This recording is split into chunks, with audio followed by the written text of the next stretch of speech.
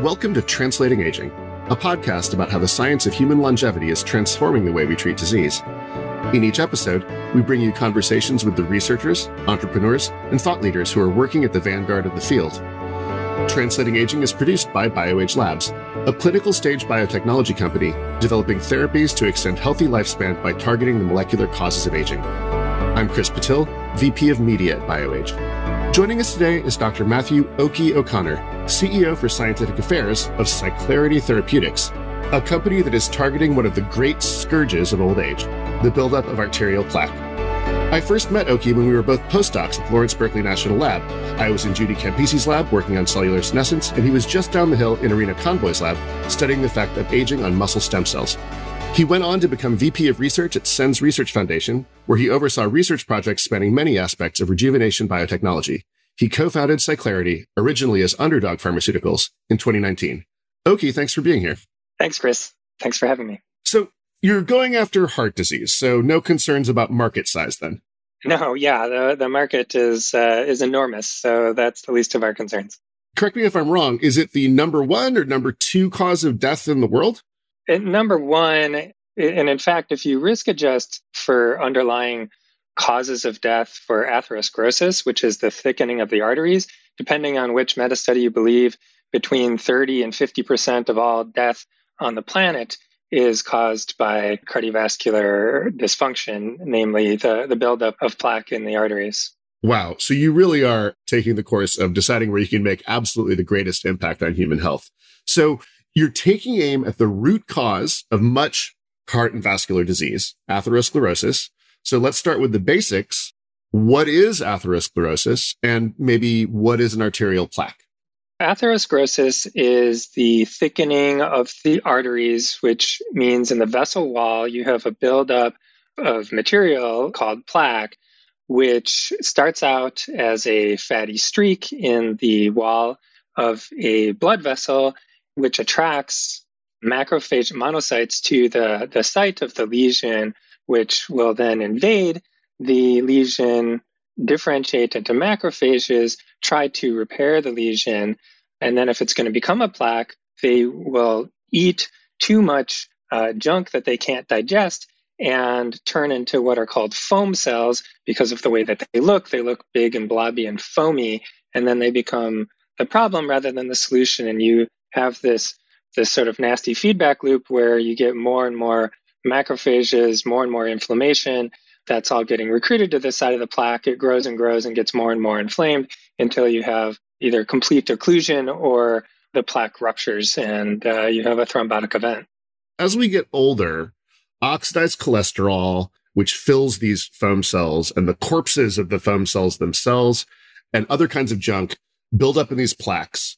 So is this just a function of time, or are there other things about the aging process that facilitate or exacerbate the buildup of these plaques?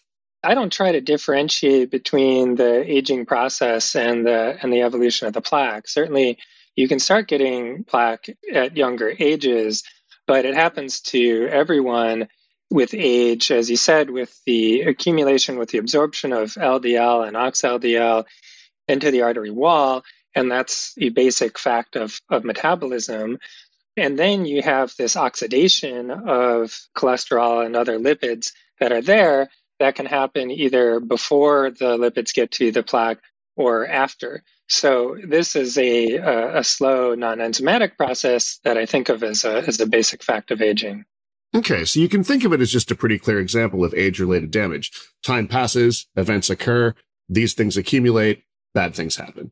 Exactly. And there's other aspects of aging that may contribute to, the classic things that people think about. There was a nice paper a couple of years ago showing that there may be an impact of cell senescence near the plaque, perhaps contributing to the overall inflammation from the SASP. That hasn't really been delved into deeply, but it's just another example of basic aspects of aging that are contributing to diseases of aging. And the SASP, the term that you use, that's the senescence-associated secretory phenotype. These are the noxious factors that are secreted by senescent cells that are thought to drive age-related change in a variety of tissues around the body. Is that correct? Exactly. So Let's talk a little bit more specifically, or a little bit more detail, I should say, about how the plaques contribute to disease. The last part of the story that you told us is it triggers a thrombotic event. Can you kind of paint us a picture of what happens when that happens? That's when a plaque bursts and you have the debris from the plaque that then goes flowing down the vessel. And what can happen is that that big chunk of plaque will flow until it gets to a narrowing of the vessel, and then it'll get stuck and it'll block blood flow. And that's when you can get a heart attack or a stroke from lack of blood flow. That's kind of the worst case scenario of atherosclerosis. But just the restriction of blood flow from the growth of the slow growth of the plaque over time is also problematic, as is the inflammation, the systemic inflammation that can be created from the plaque. I see. So it doesn't need to burst open in order to make you sick. Exactly. For example, you can get constriction of the arteries leading from the heart, and you have restricted blood flow to and from the heart, and that can cause chest pain called angina, which is not only painful, can also restrict your ability to do basic things like exercise, walk up and down stairs, things like that. So it's not just about that, you could drop dead suddenly in your sleep or when you're crossing the street, but it can just make your life slowly worse and worse as you age. I see. And that results in loss of autonomy, loss of quality of life. And it presumably contributes to other kinds of morbidities. Like if you have restricted circulation and limited blood flow to certain tissues, generally things are going to be getting worse. Peripheral artery disease, another example, like you just pointed out, that you have restricted blood flow. If you have restricted blood flow to your feet, to your hands, people end up losing limbs because of this. As you said, it's implicated in a lot of aspects of disease. Another one is chronic obstructive pulmonary disease, COPD. Most people don't realize that most COPD is actually attributed. Most people think of, smoking or air pollution, but most of COPD is attributed to atherosclerosis, which can be exacerbated by smoking and air pollution. One of the things that strikes me as you've talked about this is that, like a lot of aging-related targets, atherosclerosis has ramifications for a large number of clinical indications. It's not just one thing, it's many things. And that's something it's a theme that emerges again and again when we talk about people in the broadly defined longevity biotech community. The things they're going after aren't just going to be treatments for a specific kind of cancer with a particular mutation or, a very specific kind of skin disease. It's going to be something that affects many organ systems, not just the site where the insult is occurring, but all throughout the body. I just wanted to highlight that for our listeners. It's a theme that we return to again and again on this show. It's absolutely an unavoidable paradigm shift as we pivot towards looking at the aspects of aging that cause the diseases of aging. There's no way to avoid the concept or the idea that a basic molecular mechanism, a biochemical mechanism of aging is going to impact, many, if not all, cells and tissue systems. It's just that up until now, we've been studying them one organ at a time in medicine rather than one cell or one kind of damage molecule at a time. Agreed. So I think from what you've told us so far, we'll all agree that it would be great if we could get rid of arterial plaques and treat atherosclerosis successfully. So what's the current state of the art clinically? Clinically, it's frustrating and it's extremely limited. Mostly we have lipid-lowering medications, which have gotten better and better in terms of their ability to reduce LDL cholesterol, low-density lipoprotein, the so-called bad cholesterol. And that's had an impact on slowing down the accumulation of plaque, the progression of plaque. But then again, the so-called bad cholesterol actually has a job. It's not to be bad. Its biological function is to redistribute cholesterol through the body. So HDL takes cholesterol from tissues and delivers it to the liver, and then the liver recycles cholesterol because cholesterol is relatively expensive to make. And so it prefers to recycle it. And so then it repackages it into LDL and sends it back into circulation so that your cells and tissues can reuse that cholesterol, which it needs. So, there's a balancing act there. And the standard of care is to just try to drive that LDL recycling down as far as possible and drive overall cholesterol levels down as far as possible. But there's only so much remediation you can do with that to prevent the problem from getting worse faster. And it's pretty limited. And we really need a paradigm shift to look at new approaches to addressing cardiovascular disease. Other aspects, of course, are surgery. So if you can do a bypass, you can cut out the section of vessel that's occluded before it bursts, then that's another way to do it. That's, of course, very extreme. I think most people would rather avoid that if possible. And then you can take blood pressure lowering medications and blood thinners to try to reduce the chances of a plaque bursting or vessel breaking or leaking. But that all seems really primitive to me compared to where we should be looking in terms of repairing vessels throughout the body and in the brain. So the picture you're painting is one in which we're treating events that are either pretty far upstream or pretty far downstream of the actual insult that causes the disease. In the case of the medication solution, you're lowering the level of LDL in the circulation, and the strategy is to slow the accumulation of damage by getting rid of stuff that's actually, most of it is totally harmless and in fact has a beneficial function in the body.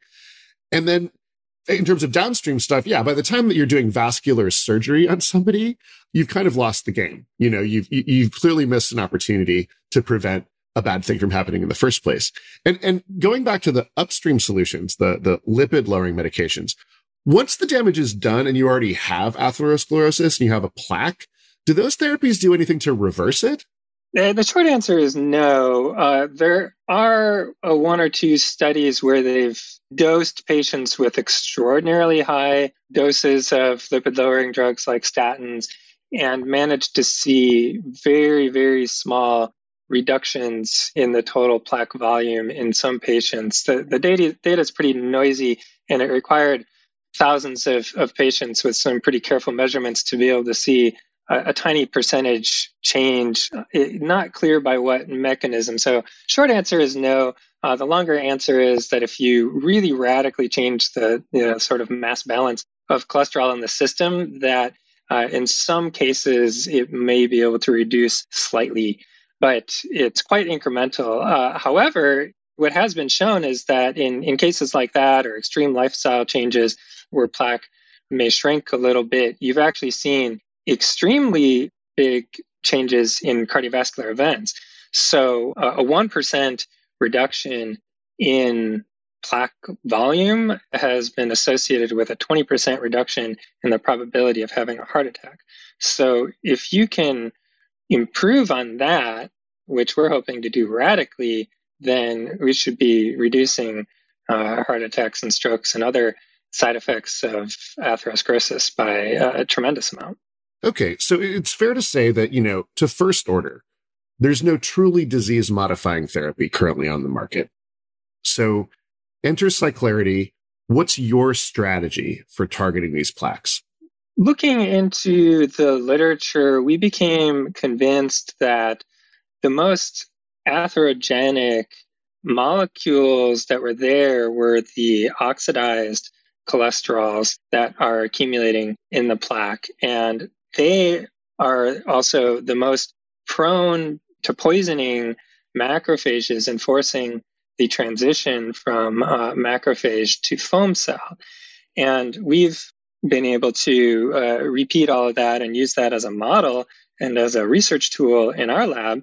And we see that when we, give macrophages oxidized cholesterol in various forms, that they just balloon up into foam cells quickly and honestly grotesquely.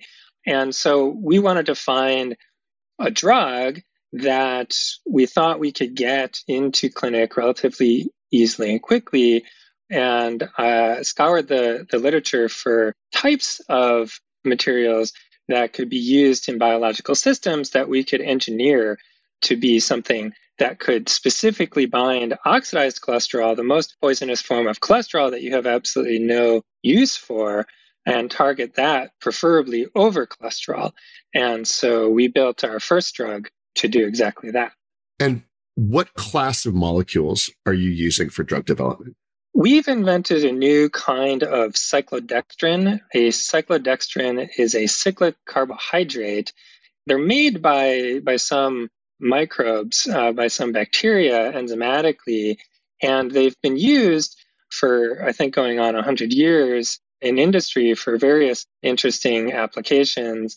In the past 3 decades, they've taken on a new role in medicine as delivery tools for drugs. So you can package hydrophobic drugs, small hydrophobic drugs that you want to deliver into, say, the bloodstream, and then you can use these cyclodextrins to safely deliver drugs. So that's been their history for the last 30 years. And what we did was went and studied how they did that, how they function, how you can make a cyclodextrin have a preference for one kind of molecule over another, and also what can make them so safe. And we tried to learn from that, take the different aspects of what's known about cyclodextrins, use that as a starting point to start engineering new ones. And that's what we've done and how we've invented our lead drug. These are neat compounds, and I want to talk about them a little bit more and maybe test my own understanding a little bit. So these are ring-shaped polymers made up of monosaccharide simple sugar building blocks.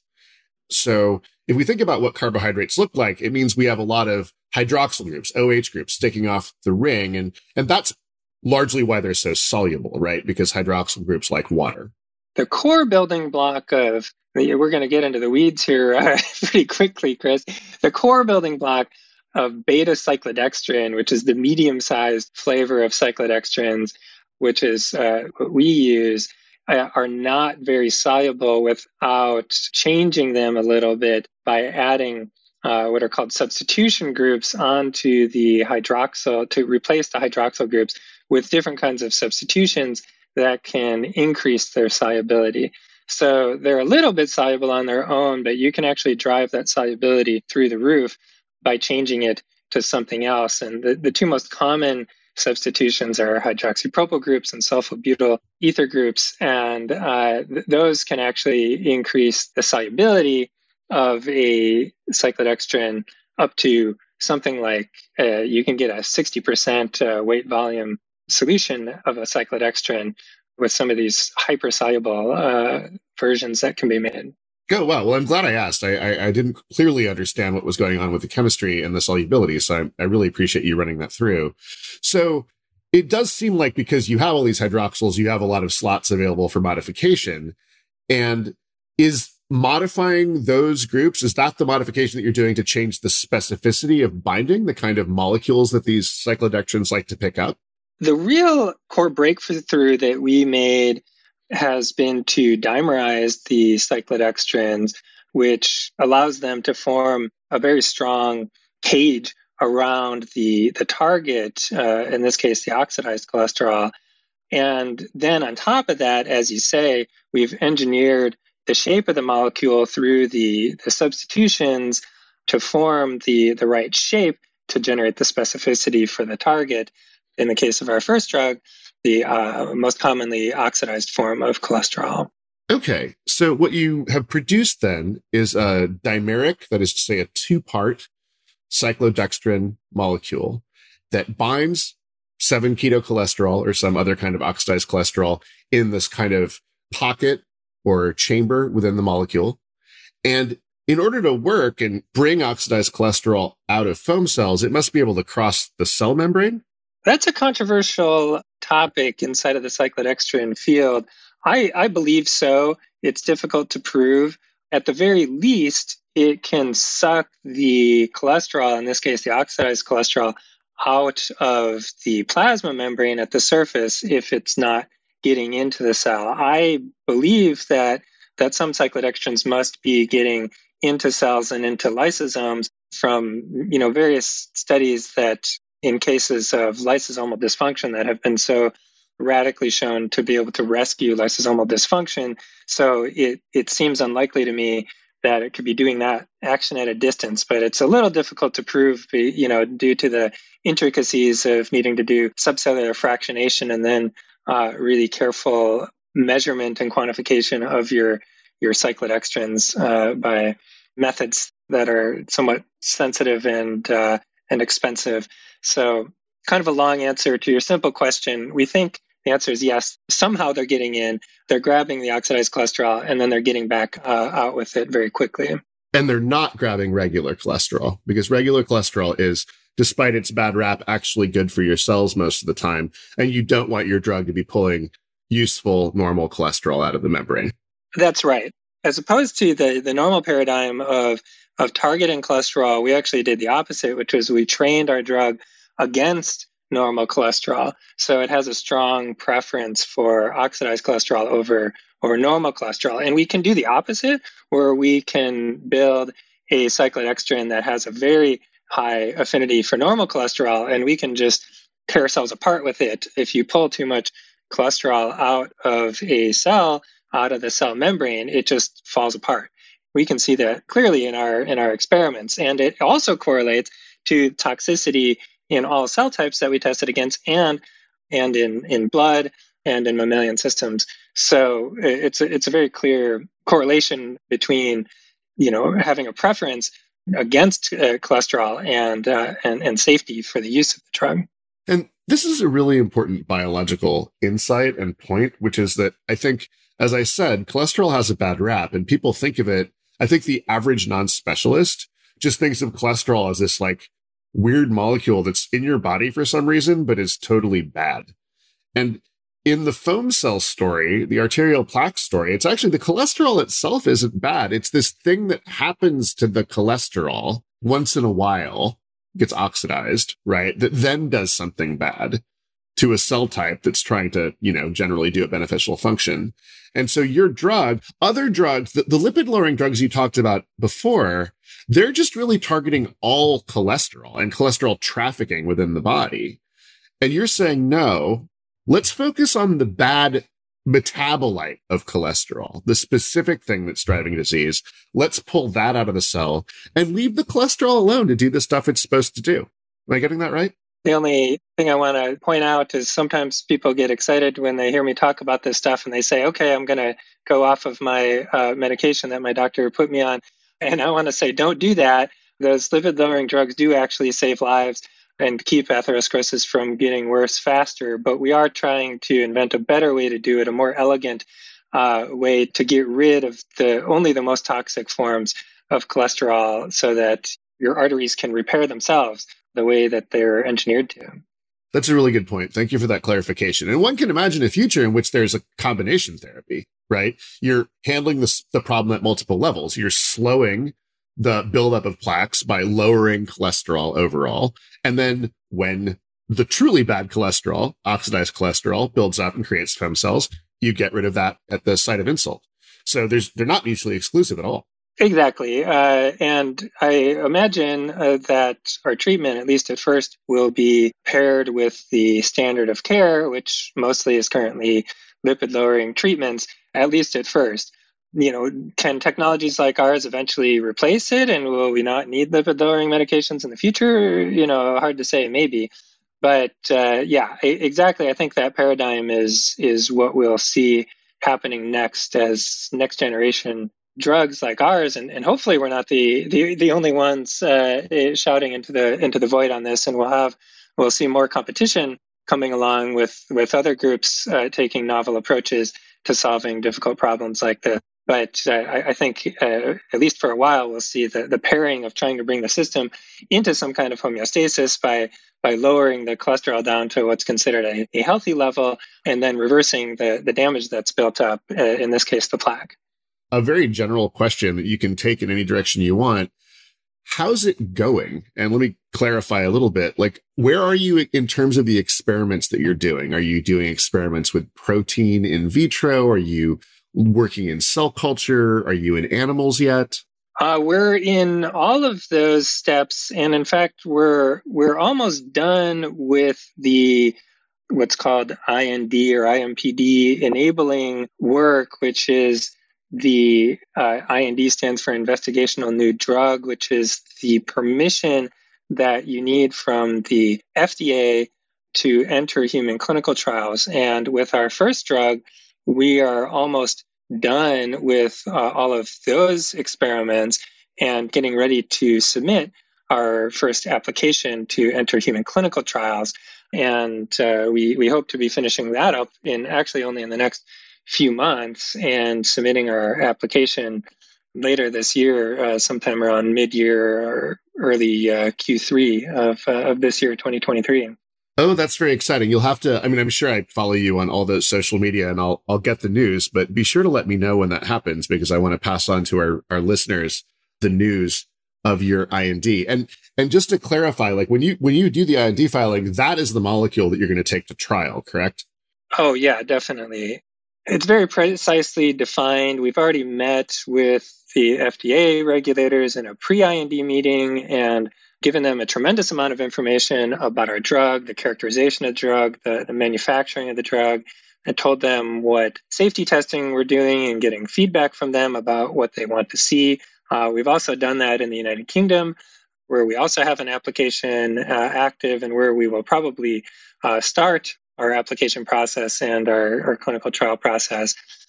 So that's at a very advanced stage, and they're very, very picky about exactly what drug you're using, the nature of it, the fact that it doesn't change throughout the course of your many different experiments that you're submitting to show that it's safe and that the manufacturing is reliable and consistent, and that it's not getting contaminated with any of a large number of possible things that could be toxic to humans.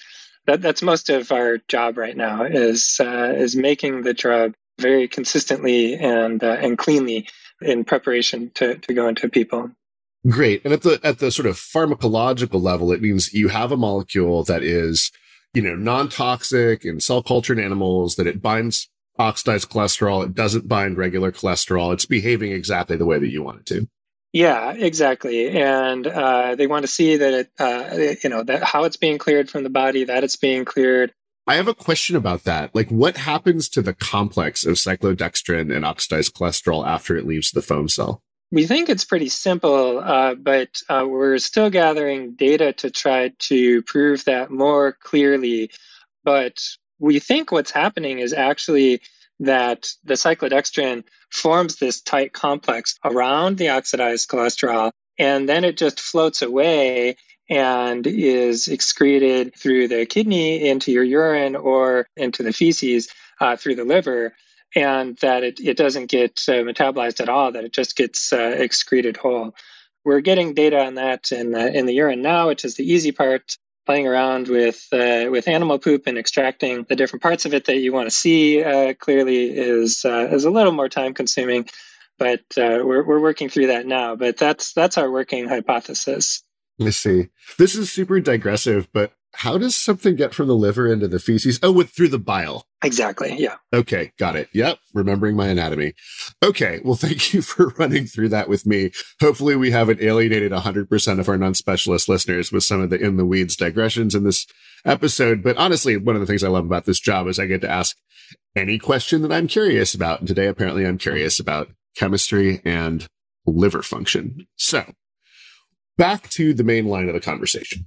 Above, we talked about the fact that true aging targets, one of the ways you're working on something that's an aging target or longevity target is that it will have ramifications on multiple different disease states and could be used for multiple indications. But you're a young company. You're going to do one trial at a time. So what kinds of indications are you considering for your very first clinical trial of this molecule?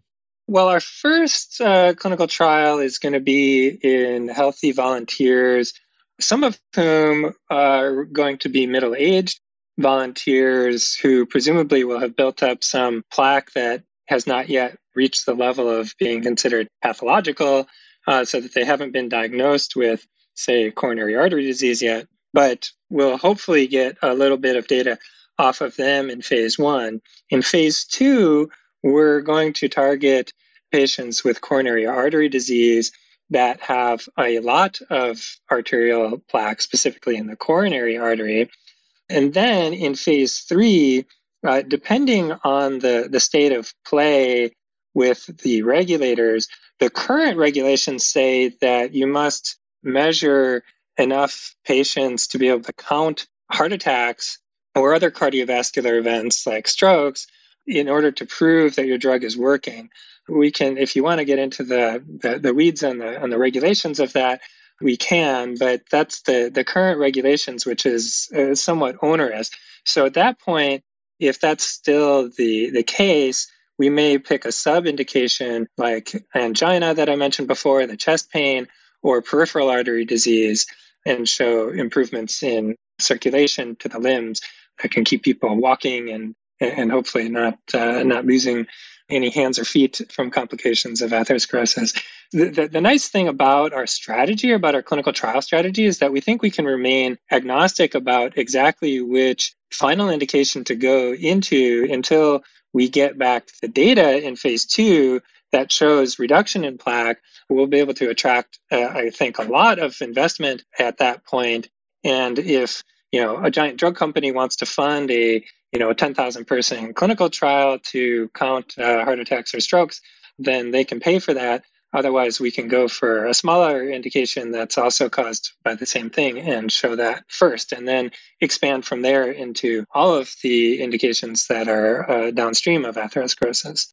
And one of those strategies is another theme that comes up again and again on this show, which is the idea of approval for a relatively narrow indication, whether out of financial considerations or because of an interpretation of the regulatory landscape or just practical considerations, followed by label expansion after the initial approval.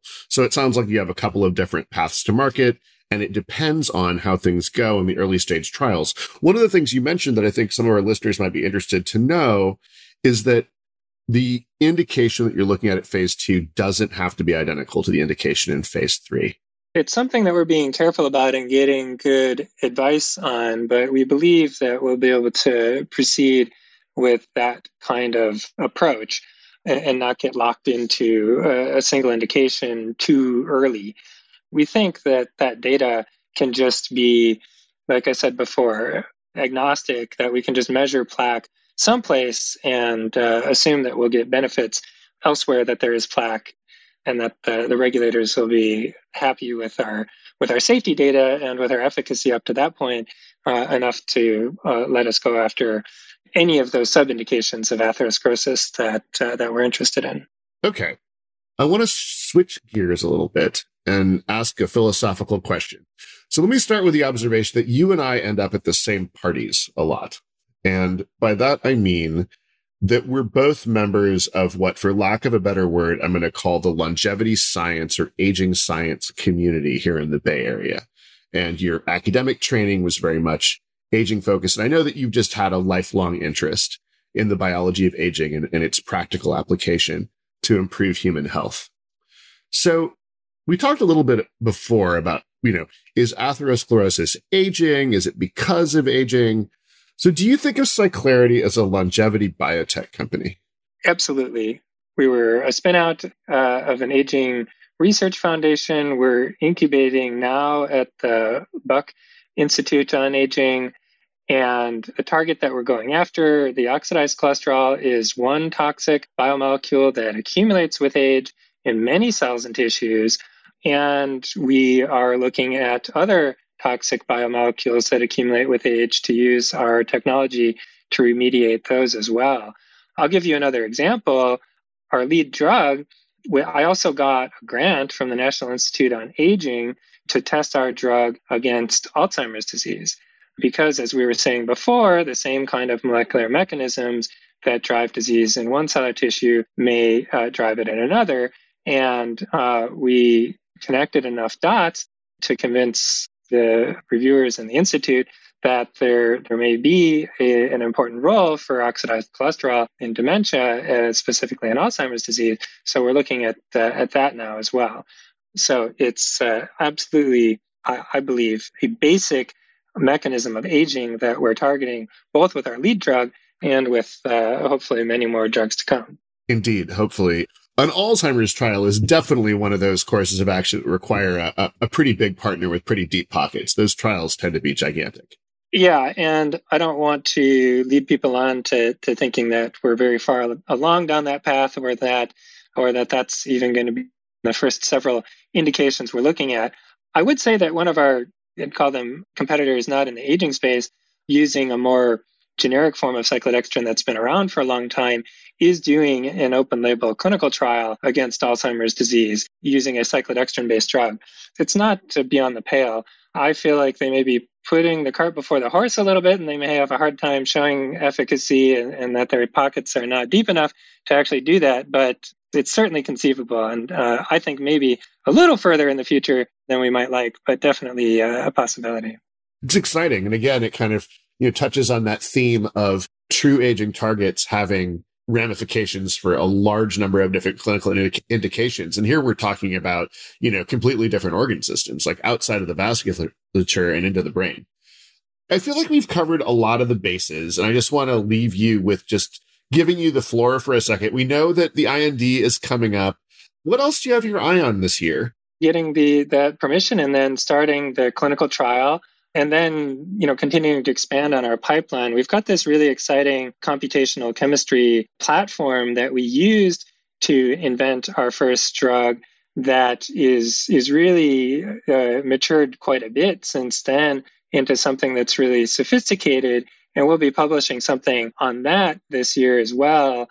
And that tool is allowing us to iterate and invent new drug candidates in the computer, in silico, as they say, before we even start synthesizing new prototypes. So I'm excited as we, on one side of the development process, are going into people and into clinic, but also at the opposite end, at the very beginning, inventing many new drugs.